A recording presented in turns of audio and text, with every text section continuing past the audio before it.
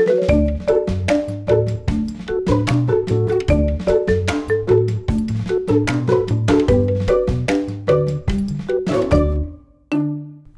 du lytter til Blodig alvor, podcasten som tar for seg alt som handler om livet med blødersykdom.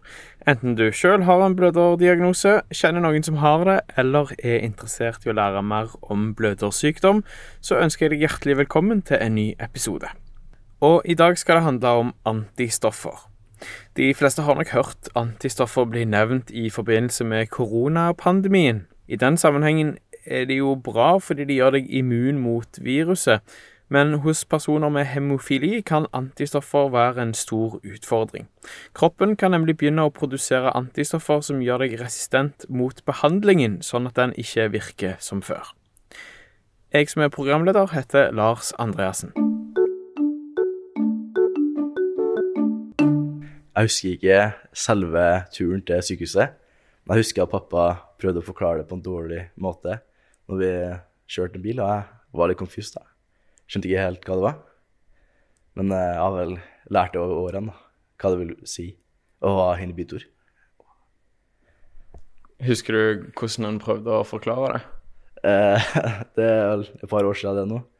At hun prøvde å forklare det litt med sånn tegneserier som kroppen din ikke vil ha medisin da. Noe sånt. I Sarpsborg bor Markus Hollund på 16 år og mor Lise Marie Hollund sammen med resten av familien. Markus har hemofili type A alvorlig grad, og da han var rundt 8 år, sluttet behandlingen hans å virke. Lise Marie husker dagen godt. Ja, jeg husker jo at vi kom i en situasjon der Markus fikk en blødning, og vi skulle gi behandling, og den virket ikke. Og vi tenkte at det var noe galt med medisin i utgangspunktet. Men at vi kom i den situasjonen at vi for en av de første gangene i Markus sitt liv måtte få hjelp fra sykehuset. Og det de gjorde der, det virket heller ikke. Og da var det sånn at vi fattet mistanke om at det var noe mer enn bare at vi hadde fått et dårlig parti, eventuelt med medisin, da, som var liksom det første som slo oss. Og hva var det legene sa da til slutt? Nei, altså de tok det jo på alvor. Vi fikk jo tatt blodprøver. Så hadde vi samtaler med lege på Senter for sjeldne diagnoser på telefon og sykepleier, og så ble det lagt et løp ganske tidlig per telefon da. Og så var det sagt at de tenkte at det her var bare sånn skulle gå raskt over, ikke at vi skulle sette i gang med noe sånn immunterapi med det samme, men at det da, hvis at det oppstod noen ting, eller, ja, så måtte vi vurdere det. Og etter hvert så kom vi i den situasjonen at det ble immunterapi da, eller immunbehandling. Hva visste du om det å få en inhibitor før dere plutselig var midt oppi det? Jeg visste egentlig ikke så mye. Det var nevnt når vi var på kurs når Markus var liten, og det var nevnt når vi var inne hos legen før liksom, vi kom til, jeg tror de sa en 50 doser, så var det ganske trygg på at du ikke fikk det. Men det var mer som et tema sånn, men det tar vi visst at det eventuelt blir noen ting, og at det er veldig sjeldent at det oppstår da. Så jeg hadde ikke hørt så mye om det, i hvert fall ikke at hva slags behandling som fantes, visste at du fikk det. Jeg visste jo ikke at det fantes noe annet å gi. Så min frykt var jo at hvis at du ikke klarer å stoppe blødning med faktor 8, så har vi et problem.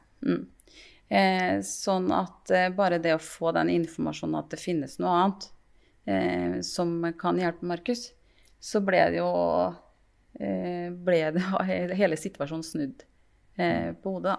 Så det var veldig bra. Men samtidig så blir det jo et helt annet fokus, fordi at før så har han gått på forebyggende behandling, og nå så ble det jo ikke det. Så da ble jeg jo redd for at han skulle leve sånn som en bløder gjorde for mange år siden. Da jeg var i Irland, så møtte jeg mange med inhibitor fra mange forskjellige land. Da var jeg på en sånn konferanse. Det som gjorde mest inntrykk der da, var kanskje Det var en gutt som var 2 år eldre, som var fra Romania. Han hadde ikke tilgang til medisin, og han hadde skadet for livet. Han satt i rullestol og hadde knæ på størrelse med kokosnøtter. Og det gjorde jo ganske mye inntrykk da. Men vi som bor her i Norge og har tilgang til god og bra medisin, vi trenger jo ikke å ha så mye bekymringer. Vi kan jo leve vanlig. Når du sto midt oppi det og ikke visste så mye, hva tenkte du da? Jeg vet ikke hva jeg tenkte. Det blir på en måte en sånn... Jeg prøvde også å søke informasjon. Jeg ringte ganske ofte til Oslo. Det gjorde det. Jeg snakket mye med Siri blant annet, fordi at man har jo tillit og en relasjon fra før, så det var veldig bra. Og så... Det finnes ikke så mye å lese på nett. Så det var liksom bare å prøve å feile litt. Ja. Opplevde du at Markus, hvordan liksom forstod han, hva tror du han forstod av situasjonen han var oppe i? Vi prøvde å forklare det. Og vi fikk en bok. Husker du den boka? Med noen sånne krigere og sånn i kroppen. Ja. Kanskje. Ja. Sånn langt bak i... Men i hvert fall så, vi prøvde å forklare det, men Markus han var veldig fokusert på at det her skulle gå så bra. Så han, fra vi var inne på Rikshospitalet første gang, når vi hadde samtale med lege, så sa Markus at han skulle ha fest når det her var over. Ja, det var helt i kampmodus. Det her går fint og kjempepositiv, og det her blir ikke noe problem. Så han var der med en gang. Ja, bra det. Men han var jo 8 år, så det, ja. Så hva var den første behandlingen han fikk når han fikk påvist inhibitor? Markus startet med den medisin som brukes ved inhibitor, faktor 7. Og så fikk han samtidig profylakse med faktor 8, sånn som han har gjort hele veien. Og deretter skulle vi da drøfte da, hvis det her fortsatt var til stede, om man skulle begynne med immunterapi. Og sånn ble det jo etter hvert. Og du var litt inne på det, men en gang til. Hva var det helsevesenet sa helt i starten? Trodde de det kom til å gå fort over, eller hva beskjed fikk dere? Ja, vi ble forespeilet at det her var veldig kortvarig forløp, at det var antageligvis forbigående, altså bare akkurat et øyeblikk at den steg litt. Ja, Lise Marie, du kan jo se på situasjonen dere var i med 2 par øyne, både som mor, men også som sykepleier. Hvordan tror du det formet hvordan du takler situasjonen? Jeg vet jo ikke av noe annet enn, altså, både det å være sykepleier og det å være mammaen til Markus. Først og fremst er jeg mammaen til Markus. Men jeg tror det har vært en styrke i enkelte situasjoner, sånn som når du hadde sprøyte, du var redd for å få sprøyter. Jeg kunne jo ha fokus på Markus, ikke sant? Sånn at jeg burde ikke konsentrere meg om at jeg skulle lære meg teknikk og sånn. Fordi når vi begynte å stikke han hjemme, så måtte pappa øve. Og så kunne jeg ha fokus på Markus, og det samme, altså jeg kunne ta over hvis han ikke fikk dette, hvis du skjønner? Ja. Og lærte over til Erik også da. Før du fikk påvist inhibitor, hva dose tok du da, og hvordan ble det etterpå? Det gikk jo ganske mye opp da. Jeg hadde 1500 ganger 3 i uka. Så det var før inhibitor da. Og etter så fikk jeg 6000 daglig. Og det er jo ganske stor forskjell da. Fra før og etter. Så jeg har vel stukket en del ekstra. For at medisin går ut så kjapt. Og det var kanskje bare de siste 3 årene jeg stukket bare selv. Ellers har jeg vært litt lat og bare la mamma gjøre det. Er det du som har hatt stikkeansvar i familien? Nei, vi har vært veldig bevisst på at det må vi gjøre begge to. Så det har ikke vært min oppgave. Vi har vært like involvert, både jeg og far. På alt, egentlig. Gjorde den nye dosen noe med måten du fikk behandlingen for? Fikk du operert inn en sånn venoport, eller? Jeg litt usikker. Hadde jeg veneplomma eller venoport? Den fikk du når du var bitteliten. Nei, den ble vel, gått ut på data nesten, kan jeg si. Den har stengt seg, så vi kunne ikke bruke den. Så da opererte vi den vekk da. Men jeg brukte armene mine. Det lettere det. Jeg tror det var litt delt, både det at vi måtte komme i gang. Det ganske mye med å ha en veneport. Markus begynte å bli større, og det litt sånn det praktiske rundt det, og at den blir vant til at vi faktisk stikker i armene.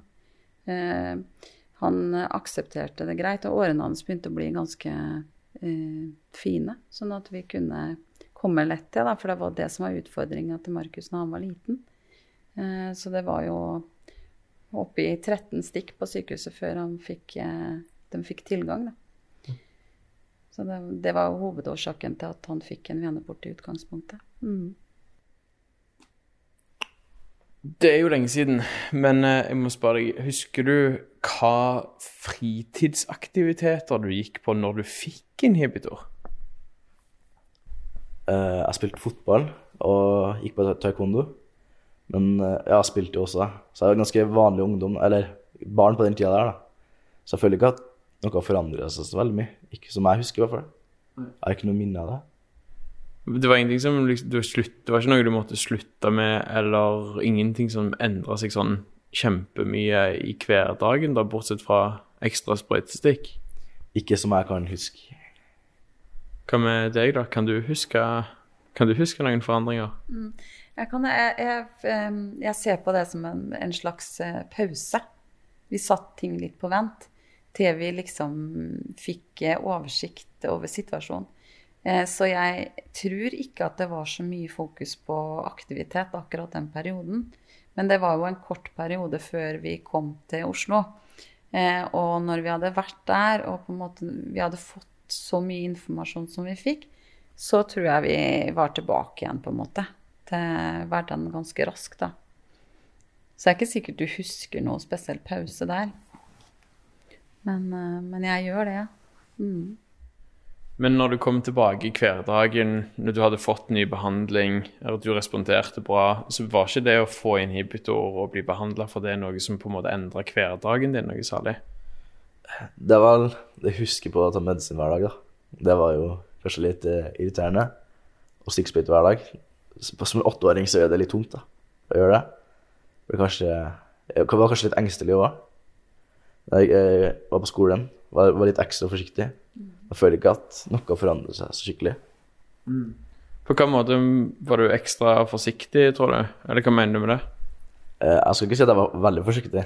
Jeg husker jo litt av det var litt sånn, kanskje ikke klatre opp på taket og prøve det på backflippen, liksom. Det sånne dumme ting. Ja. Da ble jeg kanskje litt mer voksen da. Jeg tenker, det der kan jeg skade meg på. Kanskje jeg ikke bør gjøre det. Kjenner du deg igjen i det, eller synes du han var litt uforsvarlig av og til? Nei, jeg støtter Markus i det han sier også, fordi jeg har merket jo en slags endring. Ikke det at vi snakket så mye om det, men han har jo forvalgt selv hva han skal holde på med, og jeg har ikke hatt noe ønske om å bremse den i noen ting, for jeg litt redd for at han skal prøve å utforske uten at vi vet om at det kan gjøre en større skade da. Men jeg merket jo det at du var litt annerledes i adferden din i en periode, før du liksom kjente på kroppen hvordan det her egentlig fungerer.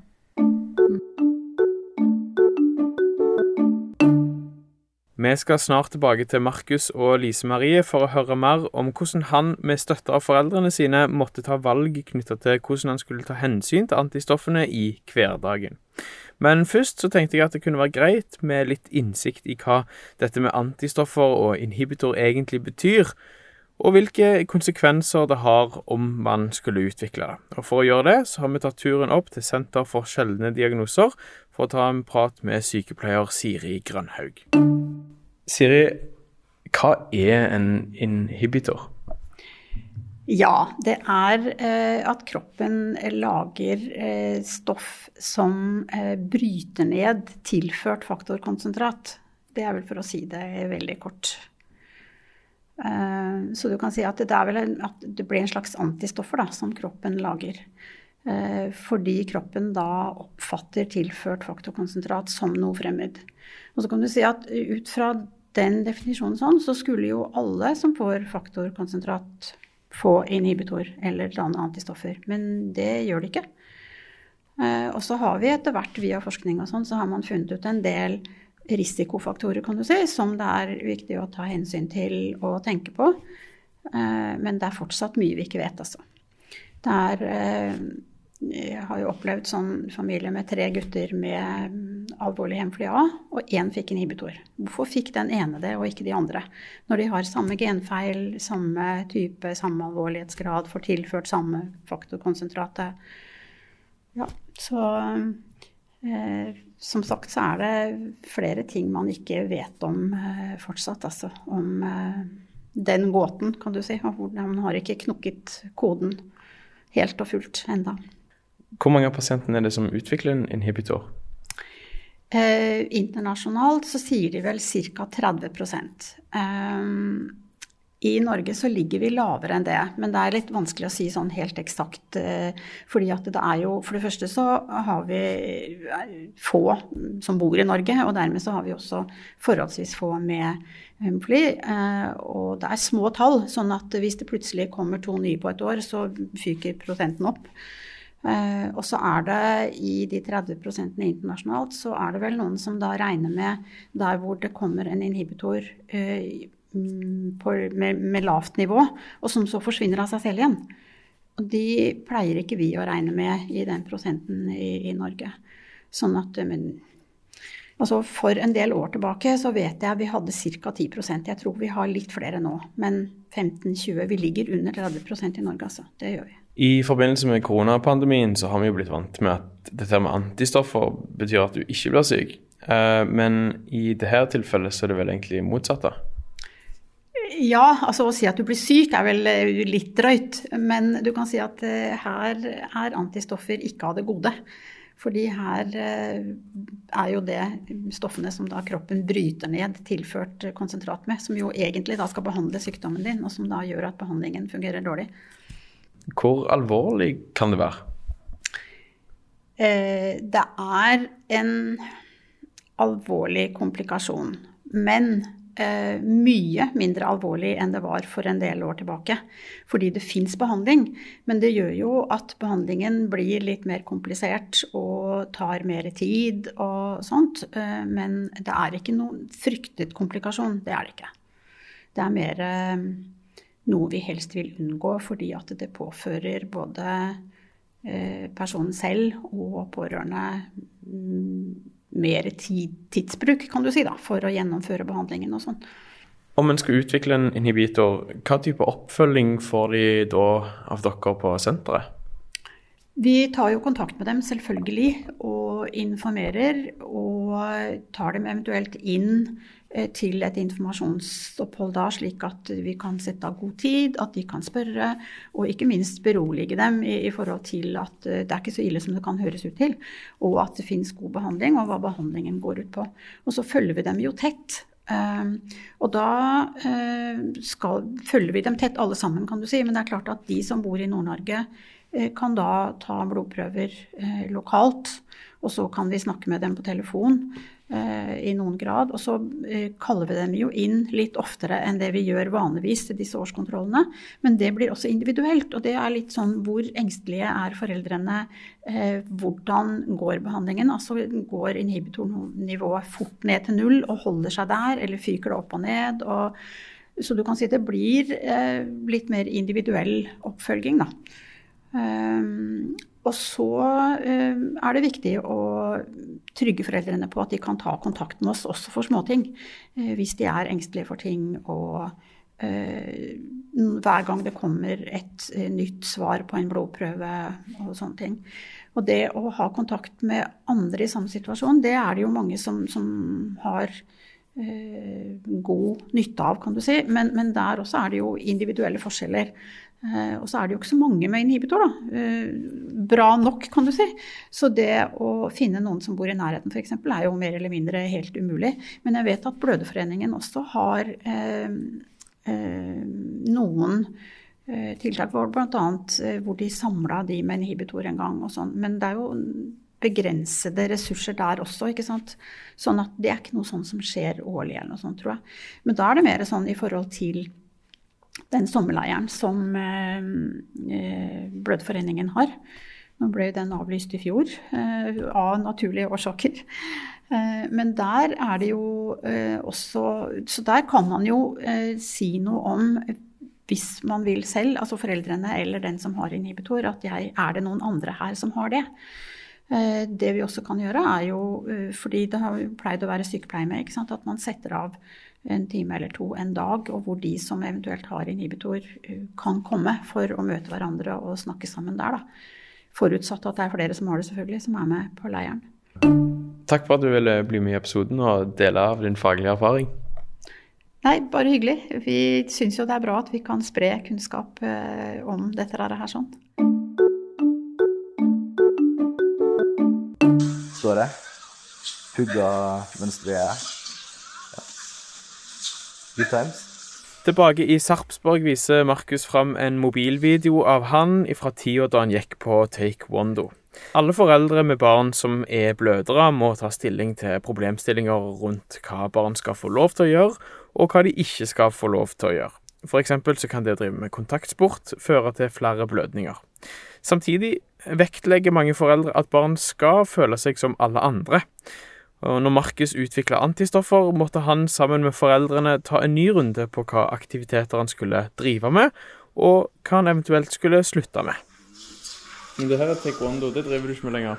Nei, det sluttet jeg med for å fokusere. Det tok mye tid, og så var jeg kanskje litt redd for sparringa. Og slåss, det vel kanskje ikke det beste med hemofili. Men resten av taekwondoen har vært fint, det. Det har vært artig, ja. Ja, jeg har nok sparret et par ganger, og da tror jeg kanskje jeg ble litt redd. For jeg var veldig dårlig da. Så fikk jeg kanskje blåmerke, og da tenkte jeg, shit, det kan jo gå dårlig, hvis det går faktisk dårlig. Jeg tror ikke det så bra å bli sparket i hodet av et svartbelte som var trent i 40 år. Så... Men det var du som satte dine egne grenser liksom, for hva du hadde lyst til å holde på med? Ja, foreldrene mine stoppet jo meg aldri, så det sier jo ikke det. Nei, men jeg prøver jo å støtte deg at du skal lære deg å kjenne din egen kropp, ikke sant? Ja. For jeg vil jo at jeg vil ikke at du skal teste grensene uten at det noe observasjon. Jeg håper jo at du liksom har fått med deg en verktøykasse hjemmefra, sånn at når du voksen, så kjenner du kroppen din så godt at du bør ikke liksom bevise for verden at du like tøff som alle andre på en måte. Jeg vet ikke. Ja, nei. Det blir kanskje litt med voksen da, med å vokse opp med blodsykdom. Og være litt opps hele tiden. Ja, det blir vel det. Når du forteller, så høres det ut som du har vært flink til å stoppe deg selv på sånn cirka det rette tidspunktet. Men det har vel kanskje vært noen støttehjul som ikke, nå ser jeg på deg, liksom, som kanskje ikke har trengt å brukes, men det kan jo hende du hadde blitt stoppet på et eller annet tidspunkt. Ja, vi hadde nok gjort det, men utifra det Markus har valgt å holde på med, så har vi jo snakket mye om hvordan det har vært på trening i dag, hvordan det føltes og sånne ting. Og vi har jo snakket også opp imot blødersykdommen din. Det har jo vært en samtale vi har hatt inn på senteret også, ikke sant? Sånn som når du ønsker å bli keeper. Ja, da snakket jo jeg med dem før vi dro nedover, for å få dem litt på mitt lag også, for jeg så jo ikke for meg at det var helt heldig. De var heller ikke veldig positive til det. Det gikk jo fint det. Jeg var keeper mange år, og jeg har vært kanskje beste keeperen som kunne ha skjedd. Jeg skal ikke si det, men jeg var kanskje ikke så god, men jeg synes jeg var flink, jeg. Kjempeflink. Har det gått litt hardt for seg av det, eller? Jeg har jo fått skader, men ikke noe sånn på grunn av blødsykdom. Og overraskende nok så har jeg ikke hatt en eneste blødning som jeg kan huske da, på grunn av sport. Det kanskje veldig heldig, eller godt medisinert. Så 80% av blødningene mine jeg som tråkker over eller dett. Så, Du bare nikker og smiler. Ja, det er egentlig ganske utrolig. Men han er ganske klumsete, altså. Har du noen eksempler? Om jeg har noen eksempler? Ja, Ja, du har jo falt utrolig mange ganger på vei til skolen, for eksempel. 2 måneder siden, jeg hadde hørt musikk, og så var jeg litt for ivrig, ja. Og så datt jeg ned trappa. Det endte opp i blødning, det var. Ja. Ja, det er litt sånn. Så da har jeg drevet med innebandy, fotball, taekwondo, og ikke opplevd å få noen blødninger i forbindelse med idrett, og så er det liksom å høre på musikk ned trappa i leiligheten som det er der skaden skjer. Ja, det var musikken da. Tar du liksom noen spesielle hensyn når du trener til at du har en blødersykdom? Jeg gjorde det mer før, på for eksempel innebandy, og prøve å kanskje ikke gå inn i et duell, og prøve ikke det. Men akkurat i volleyball så gjør jeg ikke det, for det er jo ikke mye fysisk kontakt. Så jeg slenger meg ned like mye som alle andre. Og så lenge jeg har medisin, så går det jo bra. Da er jeg jo en vanlig gutt, ikke sant? Dette med medisin da, rundt trening, er det noe spesielt du må huske på der? Nei, men jeg prøver å ta medisin rett før da. Det er jo trening nesten annenhver hver dag, og da kan jeg prøve å matche opp dem litt da. Så har mest mulig faktor i blodet når jeg skal trene. Du er så flink. Nei, vet du, jeg rødmer litt, fordi at jeg føler liksom at har jeg latt deg få gjøre for mye på en måte? Jeg tenker at jeg har jo observert deg på hver eneste trening, og sett liksom hvordan det er lagt opp da. Det har jo gått fint da. Det har jo gått fint. Ja, jeg lever jo. Ja, du gjør det. Du er en veldig fin gutt, du. Men hva tror du alternativet hadde vært da, hvis vi kan snu på det? For det er jo alltid lett å tenke tilbake og si at en kunne gjort ting annerledes, men hva hadde vært alternativet til å la Markus få lov å prøve å feire litt på egen hånd under oppsyn? Nei, jeg synes jo det er en positiv ting. Jeg har fått testet ut ting da. Du lærer jo mer da. Ja. Du lærer mer å bli kjeftet på enn å... Eller du lærer mer å få skaden enn å bli kjeftet på før du får det. Ja. Samtidig så sier du at du ikke har hatt noe skade da. Ja, men det var et eksempel da. Det var kanskje litt dårlig formulert. Men jeg synes du er veldig god på å observere ulike situasjoner som du går inn i. Jeg tror det har gjort at du har kommet så godt ut av det. Du er veldig reflektert for å være en så ung mann som du er da. Og det ble du veldig tidlig. Takk. Ja. På sykehuset så sa de at inhibitoren forhåpentligvis kom til å gå vekk ganske fort. Men det gjorde han jo ikke. Nei, det gjorde ikke det. Så det var en periode jeg tenkte at det her, sånn her kom det til å være. Det tok vel et par år før vi fikk den første gangen en negativ inhibitorprøve. Hva betyr det? Nei, altså den hadde ikke noe antistoff til stede akkurat ved den blodprøven. Og første gang dere fikk en sånn negativ prøve, hva tenkte dere da? Fant du frem festhatten og inviterte vennene dine på festen som du hadde lovt? Jeg tror jeg tenkte sånn, ok. Jeg hadde forventet det. Det tok litt tid, men nå er vi her. Men jeg kommer jo tilbake, da. Jeg husker ikke helt hva jeg tenkte da, men det går fint. Jeg lever. Jeg får gjøre det jeg vil, og da går det bra. Hva tenkte du? Jeg var kjempelett da, selvfølgelig. Det var egentlig litt sånn, hva sa du nå? Jeg trodde det ikke helt da. Etter første gangen du fikk påvist at du ikke hadde antistoffer lenger, så kom de tilbake igjen. Hvordan var det da? Nei, altså det var jo ikke så skremmende, fordi at nå visste jo hva det var, på en måte. Så vi fant ut at det skal vi nå takle. Så det var jo ikke noe ålreit beskjed å få. For vi hadde jo håpet at nå var det den perioden over. Men vi samlet oss på nytt, det. Men så for cirka 2 år siden, egentlig ganske nøyaktig 2 år siden, er ikke det? Ja. Så skjedde det noe. Da var siste gang jeg hadde ikke inhibitor da. Det husker jeg bedre da. Det var litt sånn, yes, mindre medisin. ta frem partyhattene. Jeg husker du hadde med brownies på skolen, men det var på den her internasjonale bløderdagen. Ja, det husker jeg. Det var bare unnskyldning. Ja. Hva tenkte du da, når det var over? Man kjenner at den har vært litt sånn i kriger... Ja, at den har vært innstilt på at man skal kjempe litt da, eller man mer årvåken, eller jeg må ha kontroll. Så jeg tror Markus kjente kanskje på det at han fikk mye mer frihet. Jeg kunne være lenge bort fra dere. Jeg kunne være bort en uke på sånn, sjelden diagnoseleir, og det var deilig. Markus, du jo på en måte en slags menneskelig ekspert på hvordan det å ha inhibitor, for du har hatt det. Ja, jeg kan vel si det. Du kan vel si det? Ja, skal jeg. Hvis det noen som lytter på denne podcasten da, som kanskje akkurat har fått høre at de har fått påvist en inhibitor, hva liksom, har du noen støttende ord eller tips og råd? Ta det rolig. Ta medisin og finn grensene dine. For det kan være ganske forskjellig. Det har jo skjedd før. Folk som, noen må sitte i rullestol, noen kan være som meg, være aktiv. Så må finne hva grensene dine og spille med dem reglene.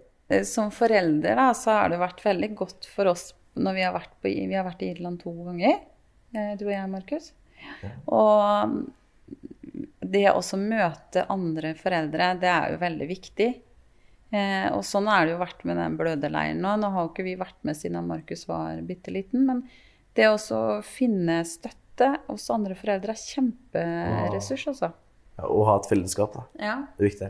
Vi har jo kontakt med flere av dem ennå. Ja, personlig, ja. Jeg har kontakt med dem fra Nederland.